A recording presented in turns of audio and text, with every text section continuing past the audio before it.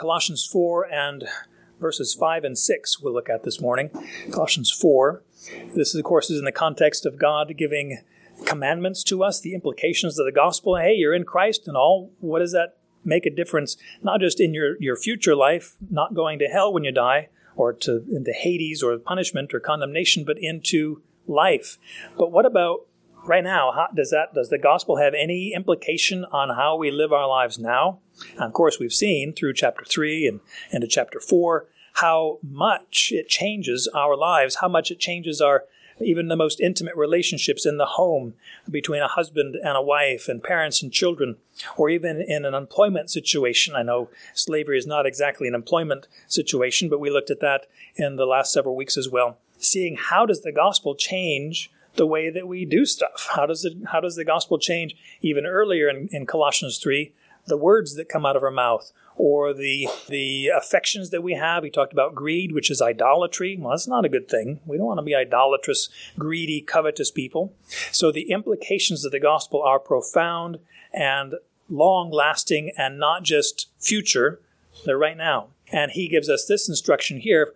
Now we looked at beginning of verse 2, this command to pray, and to pray especially for the Apostle Paul and his co-workers and so forth.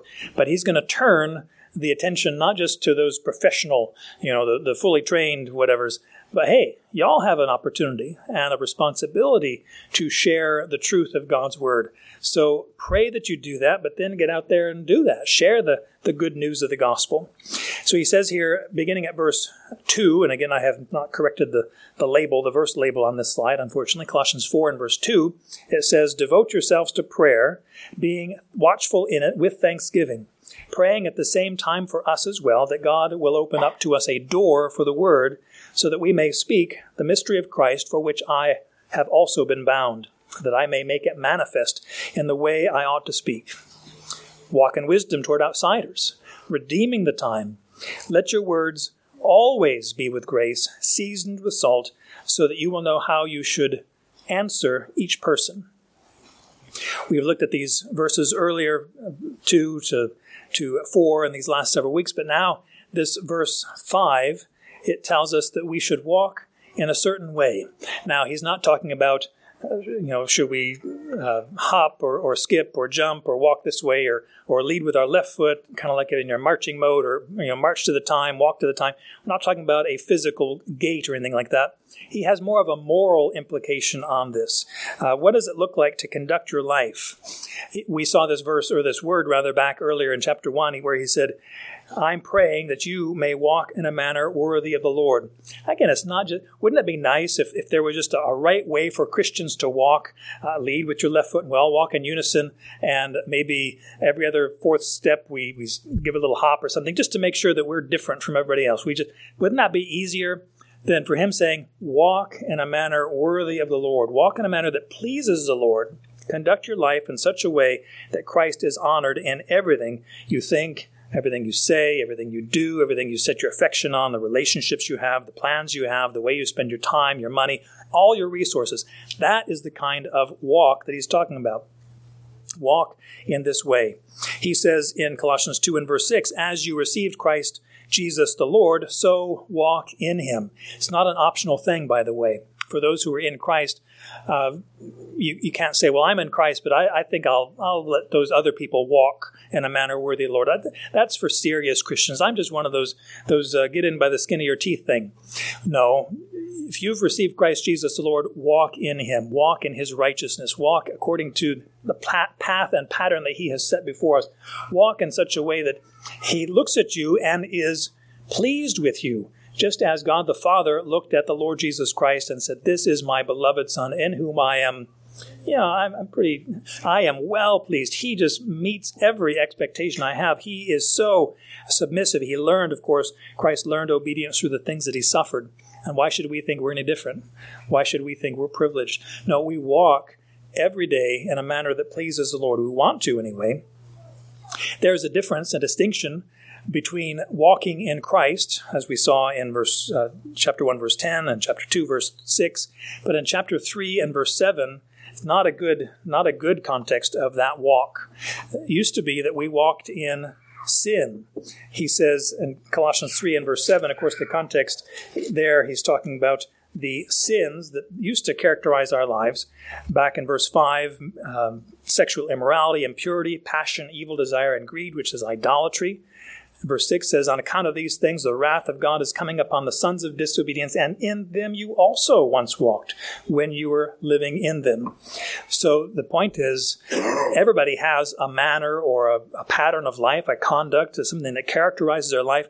It used to be outside of Christ. All the outsiders, and we'll see this word repeated in our context here, were enslaved to those things. That was just part and parcel of our life. We walked in them when we were living in them. But now we lay those things all aside. That's wicked. That's filth. We don't want to continue in these things. We want to walk differently. Again, God makes a moral requirement upon us. And lest we say, well, I thought salvation was not by works. It was by what Christ did. And my faith, I repent of my sin and turn to Christ. That's it, right? So what is it? What's the big deal about how I live my life? And can I just, I'm free to do whatever I want to do. No, you're not free to do whatever you want to do. You are a slave of Christ. And we looked at that in the context of slavery and mastery and all that.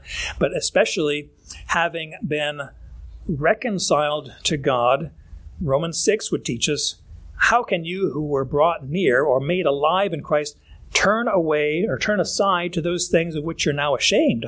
How could you go on presenting your members as servants or slaves of unrighteousness when you have been freed to serve Christ with a clear conscience, with a reconciled state, a forgiveness before Christ? And how even it says that we have this victory over temptation where we don't have to sin anymore. We're not slaves of sin anymore. We can live differently. And for us to say, well, that's real nice, but I think I like my sin. Then you don't love Christ. You love your sin more than you love Christ.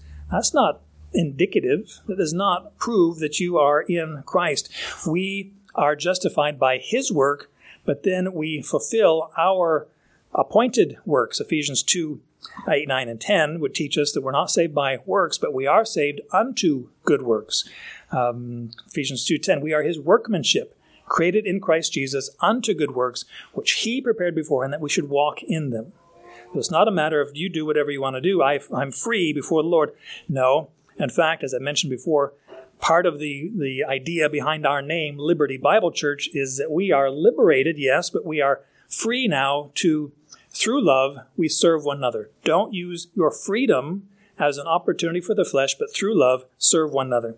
So we have this responsibility and opportunity and great privilege to walk in a manner that pleases the Lord, to walk here, he's going to define, in wisdom toward outsiders, redeeming the time. He gives us three ideas.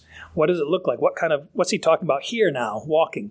Paul had just said in verse 4 that he wants to, at verses 3 and 4, he talks about the mystery of Christ, speaking the mystery of Christ, evangelizing, essentially is what he's saying in verse 4, that I may make it clear or manifest in the way I ought to speak. He has an outward-looking focus in these verses anyway, this context. He says, walk in wisdom toward outsiders. Walk in wisdom toward outsiders.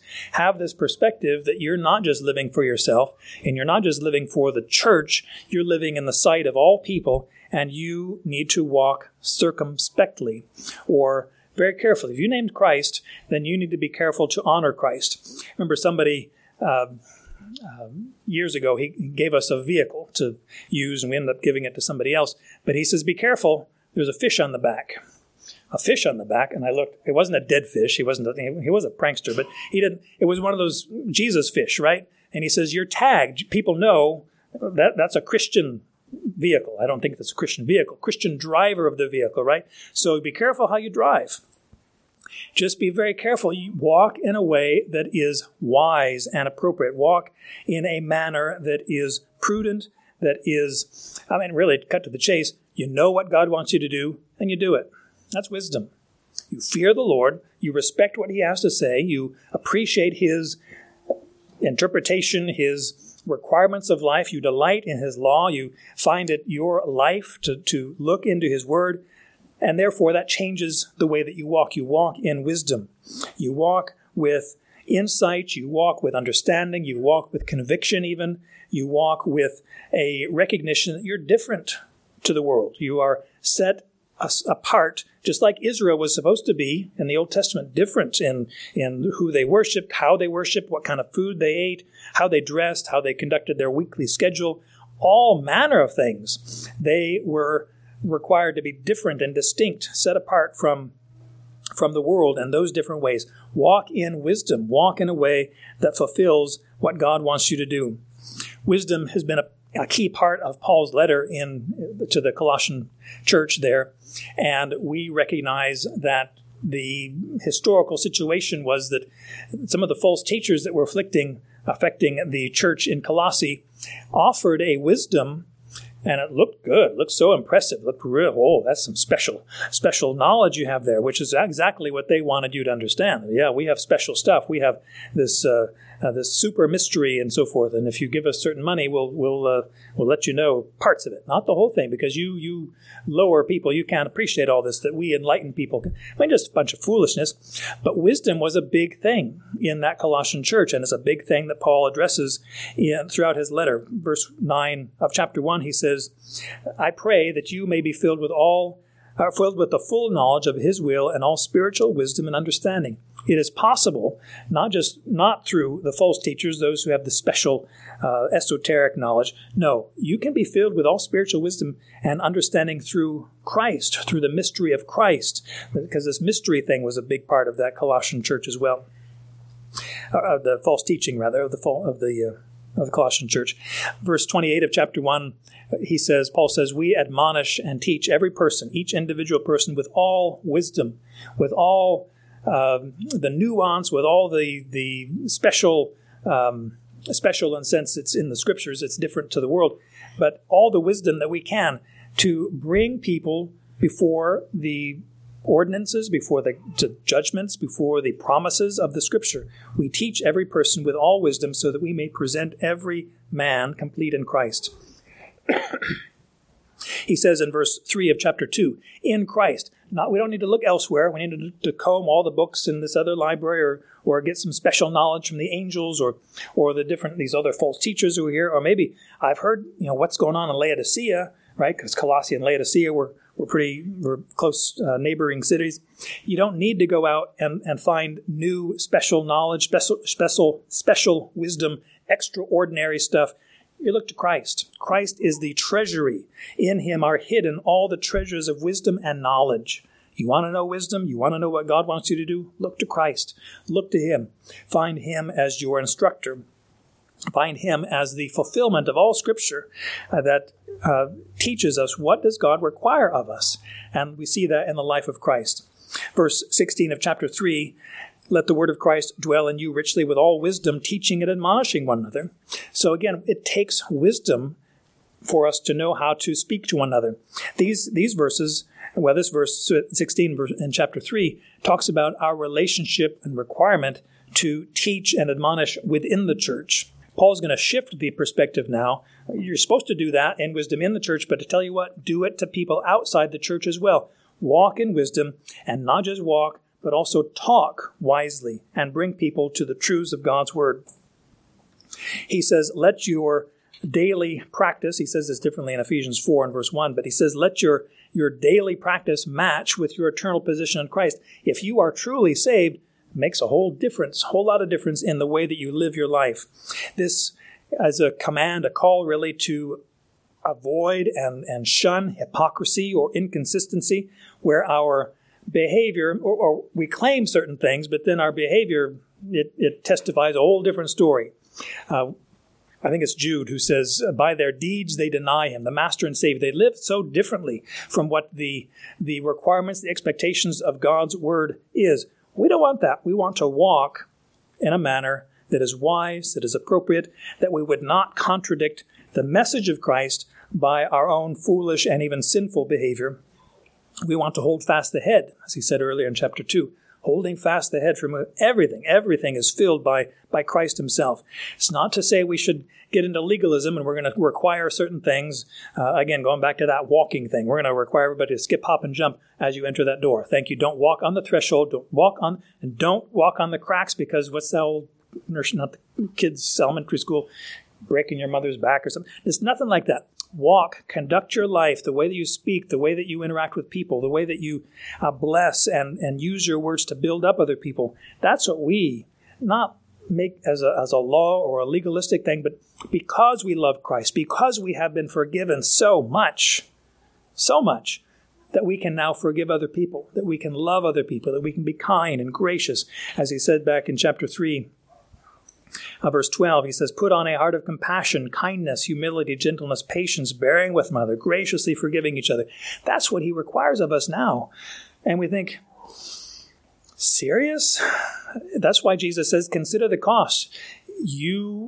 In Christ, you are obligated now to be kind to other people. You can't just say, well, I'm in Christ, but I hate people. I can't stand them. And that person wronged me 26 and a half years ago, and I just can never forgive. Matthew 18:35 says, if we don't forgive, then we haven't been forgiven. And if we won't forgive, then we're not going to be forgiven. Forgiven people forgive. It's a big, big part of life, walking in life, not being angry about things all the time, living humbly before God, walking in wisdom. He says here that we should walk in wisdom. That's our manner, our mode of life is wisely. But he gives the context here, toward outsiders.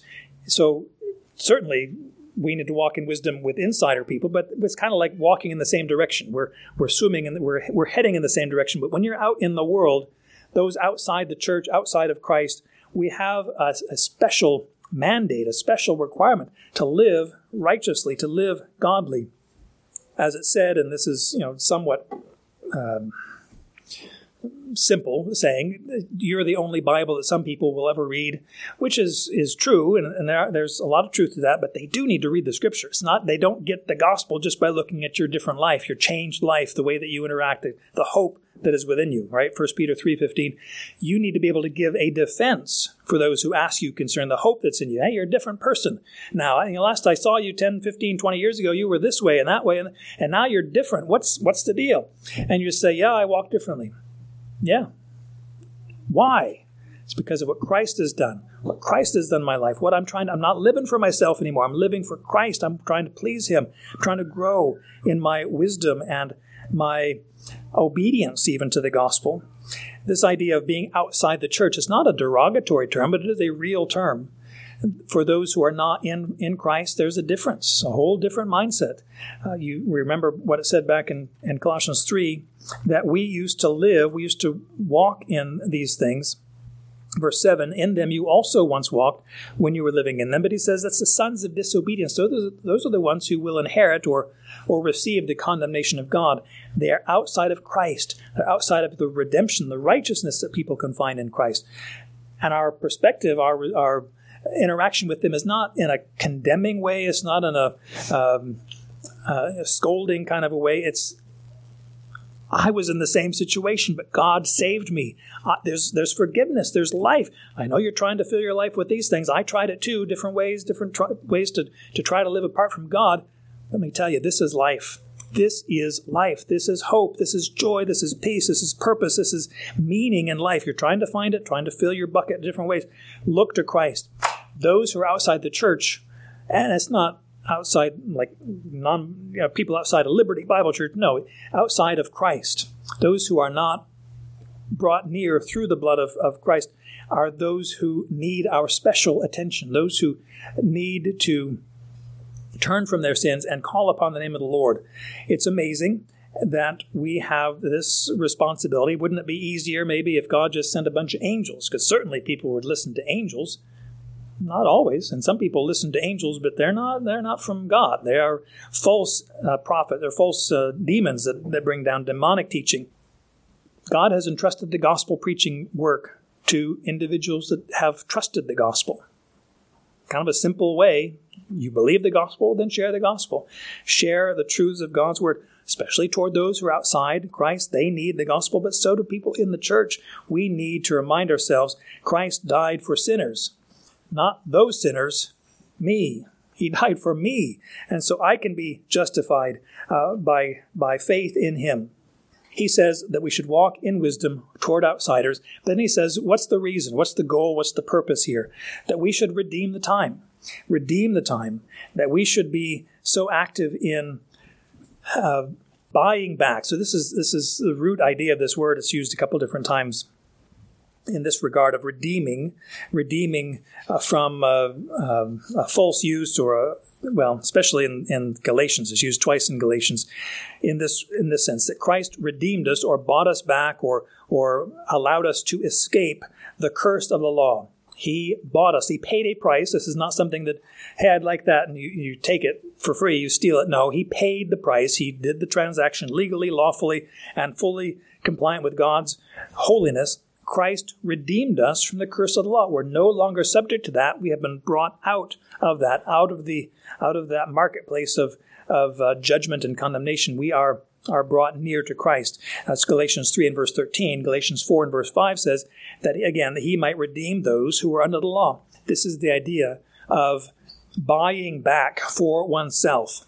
That the context here in Colossians 4 and verse 5 is not so much that we're paying a price, putting down coins or money or whatever to buy something back or to redeem it for ourselves. We are redeeming or buying back that time, it says here, that opportunity, that moment in our experience for God. We are active in being ambassadors. 2 Corinthians 5 says we are ambassadors for God, as if he's making his appeal through us. We are the ones who are not making the redemption, we're announcing the redemption. And we are saying there's redemption available through Christ, and even how we take each individual opportunity and each individual person as the Lord provides the opportunity, which is why Paul said, pray that God would open doors and that I would clearly speak what I'm supposed to speak. What about you? Redeem the time. Make use of each opportunity. This is even an idiom, to redeem the time. It's mentioned really throughout Scripture. We can see the example of this time context. So much about an opportune time. Remember when Satan was tempting Jesus in the wilderness in Luke 4, Matthew 4, Satan left him until an opportune time. Opportune time is just this one word, just saying it's not a chronological time. It's looking for just that exact moment when Jesus is at his weakest. Jesus is troubled over certain things. He's doubting perhaps, and Satan would come in and just want to destroy it. What was that next opportune time? Well, throughout Jesus' ministry, I think it was, but specifically in the Garden of Gethsemane, when Jesus is praying, Lord, Father, if there's any other way for this to happen, let's do that. Nevertheless, I mean, that's leading into Satan's mode. That's why, remember when in Matthew 16, when Jesus is asking his disciples, who do men say that I am? And Peter says, you are the Christ, the Son of the living God. And then almost the next statement, Jesus says, I'm going to die, suffer and die, and in 3 days be raised up. And Peter comes up and says, no, by no means, Lord. Don't do that. That's not part of God's plan. And Jesus says to him, you're very kind, Peter. You're so thoughtful. I appreciate. No, get behind me, Satan. You are setting your interests, you're setting your mind on men's interests, not on God's. What's that about? How for Peter to go from one who is blessed of God, blessed are you, Simon, son of Jonah, because God has revealed this to you, to get behind me, Satan, is because Satan was using or manipulating, working through Peter to say, Jesus, there is another way. You don't have to go to the cross. You don't have to die for these sinners. What good are sinners anyway? You can have the kingdom. You can have the rule and authority. You can just bow down and serve me. Goes back to Luke 4 and Matthew 4. Satan is there trying to bring this thing apart from God's will and God's prerogative. Satan was looking for opportune times. We look for opportune times, not to destroy and not to tempt people away from God's will, but the exact opposite. Using opportune moments, periods of time, we're with this person. How can we use this for God's glory? How can we walk wisely? How can we speak wisely with them? He says there are many ways that it talks about this time. It's not just, what time of the day? Okay, it's 4 o'clock in the afternoon. Let me find somebody I can evangelize. No, just any time. What time? When we have that opportunity, how are we going to use it? How are we going to be faithful in these moments that God has given to us? We take full advantage of that opportunity. We do something even, as it said, with an intensity or a zeal or even a sense of urgency. There's an old missionary, I think he was born in 1860, died in the early 1900s, named C.T. Studd, worked with Hudson Taylor, And he is known for many poems. One of the poems you've heard the refrain anyway, only when life soon will be past, only what's done for Christ will last. That's C.T. Studd who said that. He's also the guy who said, many, and I can't quote it exactly, but the essence of it is, many would like to serve Christ in a convenient location, but I want to run a rescue shop within a yard of hell. That's C.T. Studd. He says, I want to use any moment I have to rescue people. That's the mission that I have as a missionary, especially he died in what's now the Congo in West Africa. But he was so given to the gospel. And you think, well, that's a professional missionary type. Those are the special. He's just an ordinary missionary, ordinary guy, Christian guy, sharing the gospel, sharing the truth of God's word, redeeming the time as God provided to him. Well, what does it look like to redeem the time? What does it look like to walk wisely? Verse 6 says, it's not enough just to conduct your life differently and then hope people will get the clue. There's something different about that person. I wish I knew what it was, and just leave it like that. It's not enough just to whet the appetite. It's not enough just to present a picture. We've got to speak. He says, let your words walk in such a way, but you've got to speak as well. Let your words always be with grace, seasoned with salt. So we speak. And he says, let your word, your speech always be with grace. So it's not just, I'm a Christian on Sundays and Wednesdays, and the other times I just live however I want. That's not what he says. Let your words always be characterized by your affection, your affinity, your association with God. Always use your words, here he says, with grace. Always speak the truth of God's kindness, his benevolence, his beneficence. He does good stuff. Not just he wills good stuff, benevolence, but he does good stuff. He makes it happen, good things that happen. And so make sure that we are speaking that even like it says in Ephesians 4 and verse 29, don't let any unwholesome speech. So he says, let your words always be with grace. But Ephesians 4 and verse 29 says, let no unwholesome speech or words proceed from your mouth, but only such a word as is good for building up what is needed so that it will give grace to those who hear. Man, wouldn't it be nice if he just said, let only a few unwholesome words, and every now and again you can use words to tear down instead of building up, and giving grace to other people, it's a nice thing, but sometimes you just need to let people know what's on your mind. No, you don't. You set up a guard in front of your mouth. James 3 talks a lot about that. You be careful how you speak, how you conduct your life, and even the proverb that says, if you have an issue with unwholesome speech, as it says here in verse 29 of Ephesians 4, or ungracious speech here, you just shut your mouth. The proverb says, in a multitude of words, sin is unavoidable. But he who keeps his lips is wise. She who keeps his lips is wise. Young boys, young girls, older men, older women, whoever keeps his lips is wise. Sometimes just don't say anything and work on what's going on in your heart. Why do you have this animosity? Why do you have this sudden passion to speak ungracious or unwholesome words? He says, let your words always be with grace, always be intended to build up other people, always intended to accomplish the good purposes that God has, to tell of his grace, to sing of his grace, to tell of the wonderful deeds that God is doing and has done among the people. Be careful that we would speak graciously, that we would not, as we saw back in verse 8 and 9, Colossians 3, verses 8 and 9, that we would not have wrath and anger and malice, slander and abusive speech from your mouth, and don't lie to one another. That's not good, since you laid off the old man with his evil practices. Speak the truth. Speak the truth into the moment. Again, it's using the opportune time, right?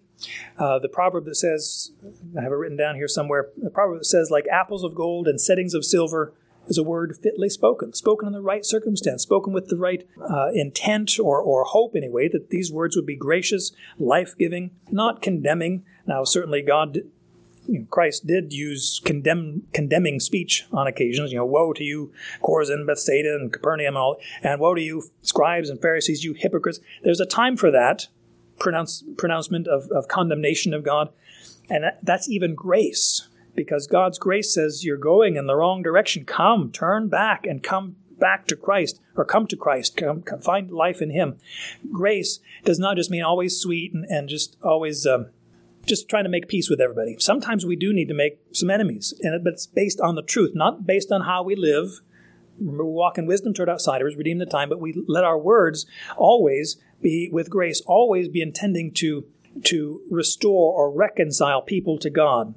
If we need to pronounce judgment upon people, then, well, even we read it in Zechariah 3, the Lord rebuke you, Satan. We're going to let God rebuke. We're going to teach the gospel. We're going to teach the commandments, the requirements of God's word, and yet sometimes that's going to make enemies. Sometimes that's going to, and good grief, Paul is in prison, right? He's in prison, has been for 3 or 4 years at this time because of the gospel he's presenting and how that even condemned those of the Jewish people specifically who did not believe in Jesus as the Messiah.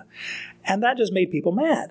And that just made people upset with Paul and said, away from such a guy, he's not worthy to live. He's just preaching the gospel, just fulfilling the word, but that makes enemies. As far as it depends upon us, though, we should live at peace with all people. If the message of the cross is going to offend people, then it's going to offend. But as for me, I'm going to let my words always be gracious speech. Always be, it says here, seasoned with salt. Have you ever been a recipient of that nasty joke of somebody who kind of unscrews the salt shaker and offers it to you and you pour the whole thing on your wonderful hamburger or steak or fries, and it just ruins the whole thing. A little bit of salt, a lot of salt, right? I mean, horrible stuff. He says, let your speech be seasoned with salt, not overpowering with salt, not like a bulldog or something that you are seasoning your speech. You are speaking wisely. You are speaking even to the need of the moment. You're speaking with the intention of building up, Ephesians 4:29. You're speaking in such a way that is not overpowering.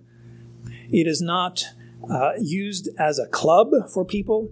I mean, sometimes we speak urgently, we speak passionately about these things, but always in a sense of kindness, out of love, out of hope that person would believe the gospel, would turn and find their life in Christ himself. There are many purposes and uses of salt in the Scripture and outside of Scripture. Obviously, flavoring food is one thing, but again, not overpowering the food. You don't want too much salt in the thing, so be careful how you do it. Salt can also be used as a therapeutic or a healing or a medical kind of a situation. It also can be used to neutralize bitter tastes. There's a story in the Old Testament Elisha had it, 2 Kings chapter 2, I think it is, where there was some bitter water, and Elisha said, hey, get some salt, and put it in a pot, and threw it into the spring of water. The water was bitter, but now because of that it became sweet. It became fresh. It became drinkable. Potable water through that salt. Now, there were some miraculous things as well, but salt also has a neutralizing effect upon bitterness. Salt can be used in killing plants and weeds even, which is kind of interesting. It was used as a judgment back in the Old Testament. You ever hear about those armies that would sow the land with salt? Why are you doing that again? You're going to eat the dirt? No, it's because salt kills plants. That does not, especially in that large quantity. And so even, using a figurative extension of that, we use our speech, salted here, for the intention of killing those ideas, those weeds, those things that infiltrate our minds. That's not right thinking. That's not what God said. That's not how you understand the word. We have divine strength and weapons not to beat each other over the head with the Scriptures, but to use God's word as a device to challenge worldviews, to challenge thinking, to challenge understandings and interpretations of life. We use it to kill those weeds that have come into the garden of that person's thoughts. That's not what God said. That's not what the Scripture teaches. We go to that point and we speak seasoned with salt. We speak in such a way that we are killing those false ideas. The salt can be used as a cleanser, a sanitizer, a purifier, and it is also a preservative. It prevents corruption. That idea of unwholesome words is the idea of rotten or bad fruit. I often refer to it as rotten watermelon speech that you can preserve somehow through salt. It's interesting. Parenthesis. Read a book many years ago on salt throughout the history. A fascinating book, and that's the title, Salt, and how things changed with the advancement of refrigeration back in the late 1800s, early 1900s, and how that has changed everything about shipping, about food storage, preservation, market, how things are bought and sold. Changed everything about how we do that. You can read that book. It's not written by a Christian, but it's fascinating history. He says, let your speech be with salt, so that, there's a purpose. What's this about? So that you will know how you should answer each person. Let your words be with grace, seasoned with salt, so that you, and always, of course, in that way, so you'll know. So you will have an understanding. You'll have a clue. How should you relate to this person? Okay, I'm talking to this person. That's not this person. This person has this issue going on over here. Here's a different person. And I've got to speak the same message, but tailor it and tune it to the specific needs of this person, where I am wisely approaching the different needs, the different backgrounds, the different perspectives. The way, for example, that Paul would speak to a Jewish person, unbeliever, as opposed to a Gentile. I mean, just a pagan, one of those Scythian kind of folks that we mentioned back in chapter 3. Just totally clueless of anything about God.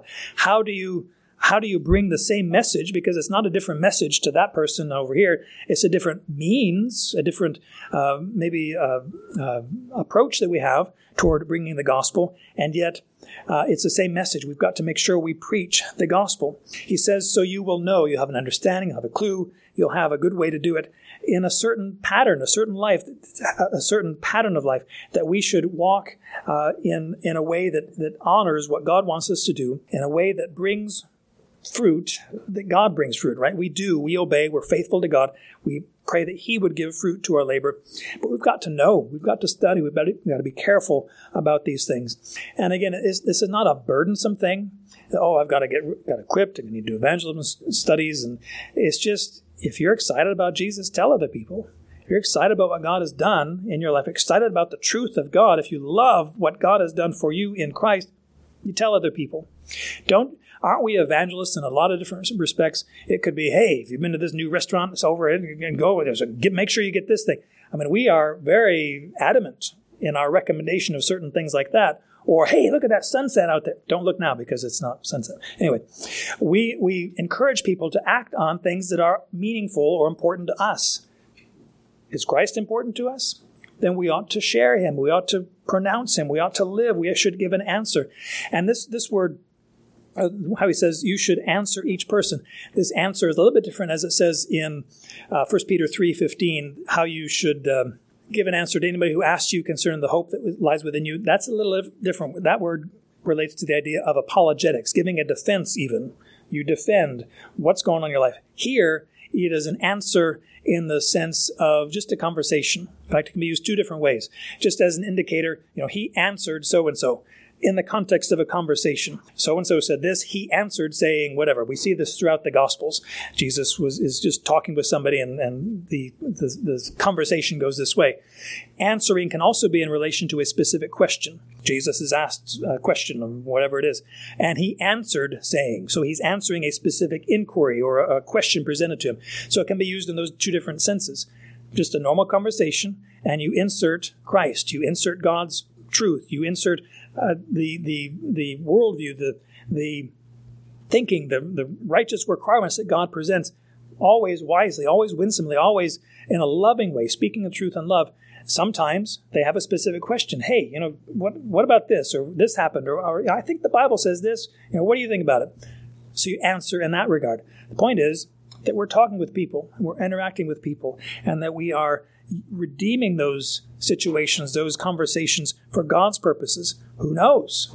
Like with Esther, who knows if you've been brought to this position for such a time as this. This is the time, Esther, for you to act in God's economy, to accomplish the things that He has given you to accomplish. We don't know all the times that He has provided to us to redeem, so we always ought to be on the lookout. Okay, I have an opportunity, especially for those who are outside, as it says here in verse 5, but even within the church.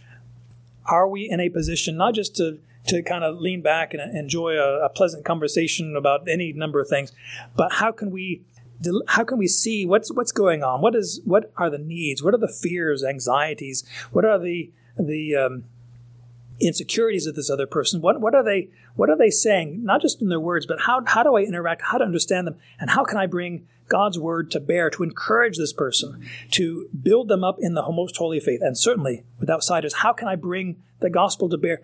They're in their sins. They might not even know they're in their sins, but they don't love Christ. What are they enslaved to? What are they cozying up to? Sin, wickedness, disobedience. Preaching the gospel, speaking with wisdom, with winsomeness. We've got to know not just how we have opportunity to answer, but how it is necessary for us to answer. We've got to be careful in the way that we speak with our words, knowing that it's through the preaching of the gospel. That's the power of God unto salvation, Romans 1:16. We've got to preach the gospel. We've got to speak it. We've got to preach it to ourselves, of course, because sometimes we forget. We get too big in our britches and think, I've done a lot of good things. Remember Nebuchadnezzar in Daniel 4? This is a great city I've built. I love this place. I'm such a wonderful guy. And Daniel said, be careful, give glory to God, and you can read all about what happened there. But finally he did recognize God is the one who gives, and he is the king, and I am just his servant, and so forth. Recognizing we need the gospel. We are sinners, and yet there's a great Savior. We can find our salvation in him and help other people find Christ as that sufficient Savior. Be careful how you conduct your life, walk in wisdom, and let your words always be with grace, seasoned with salt. Our Father in heaven, we're so grateful for the message that you've given to us, this gospel message. It's offensive to many people because it says we're sinners and there's no hope. We can't ever please you in our own lives, but through Christ we can have peace, we can have forgiveness with you, we can be reconciled to you and not be subject to the wrath that is coming upon the sons of disobedience. Please help us to walk circumspectly. Please help us to walk wisely, especially toward those outside of Christ. And we pray that you would give great fruit. We know we can't convince or make anybody a Christian. All we can do is present the gospel. Some water, some plant, some water, but you are the one who gives the increase. Please save people. So many people walking desperately in this life, searching for significance and meaning and life apart from Christ, and they're disappointed all the time, and they're depressed, and they are disjointed and undone. We pray that we would speak forth the word of life, this mystery of Christ that has been revealed. It's not a mystery any longer. It's here. Christ is our Savior, our Lord, the one in whom we find life. Please help us to be faithful and obedient to your heavenly call. We thank you and pray in Christ's name. Amen.